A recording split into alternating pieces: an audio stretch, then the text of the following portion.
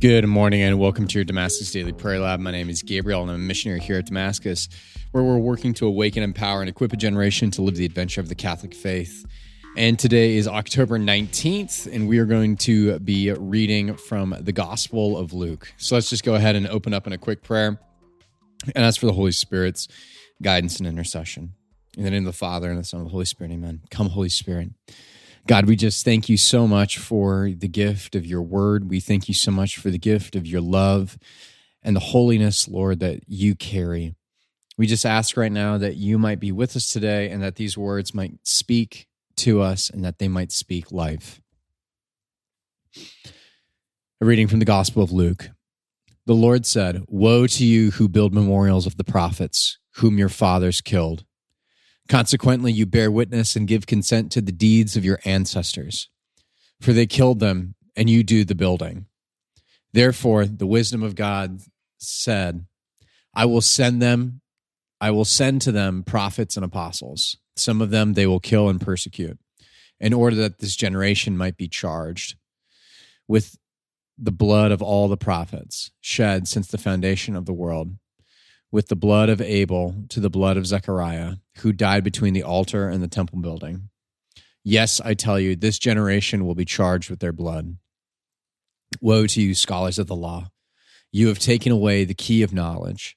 You yourselves did not enter, and stopped those trying to enter." When Jesus left, the scribes and Pharisees began to act with hostility towards him and to interrogate him about many things, for they were plotting to catch at something he might say. The Gospel of the Lord. And so, friends, today, as we just hear this scripture passage, a big thing and an important thing for us is to ensure that Jesus Christ is always attainable. Oftentimes, what we can do is that we can create unnecessary roadblocks or very difficult roadblocks in order to reach God. And what Christ is calling us here is he's calling us to be invitative. He's calling us to invite people to him and not to make the spiritual life so difficult and so unattainable to those that don't know him, but rather to actually invite those who are living in a lifestyle of sin to actually repent of their wicked and evil ways, to come and to know Christ. What the Pharisees were doing is that they were placing such an emphasis on the disciplines, on such an emphasis on the areas of which that it was more performance-oriented, that they neglected to know the person of Christ. Now, in today's society, there can be a tendency to say, well, we just need to throw morality out the window and instead go to the opposite extreme, which is all you need is a relationship with Christ. But Christ says to us, not all of those who say, my Lord, will enter the kingdom of God.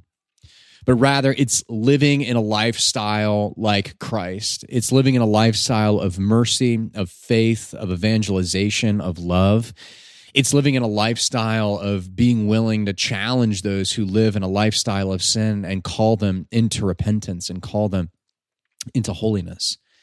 It's being willing to have those uncomfy conversations and say, hey, I really care about you and I'm praying for you, but I want to let you know that what you're doing and what you're in the lifestyle that you're living might not be beneficial to you.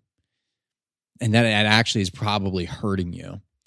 Can I offer you my thoughts as to how to live as a good and a faithful Christian?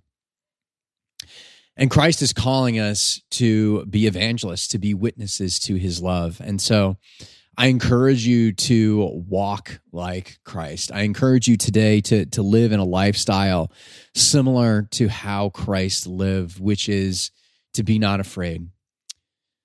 And so again, today, this has been a scripture reflection on the Gospel of Luke. And friends, if you're curious to learn more about Damascus, you can feel free to go ahead and visit us at damascus.net. And I pray that you have a wonderful rest of the day. And I pray that the Lord Jesus Christ might bless you abundantly. Please know of our prayers for you. God bless.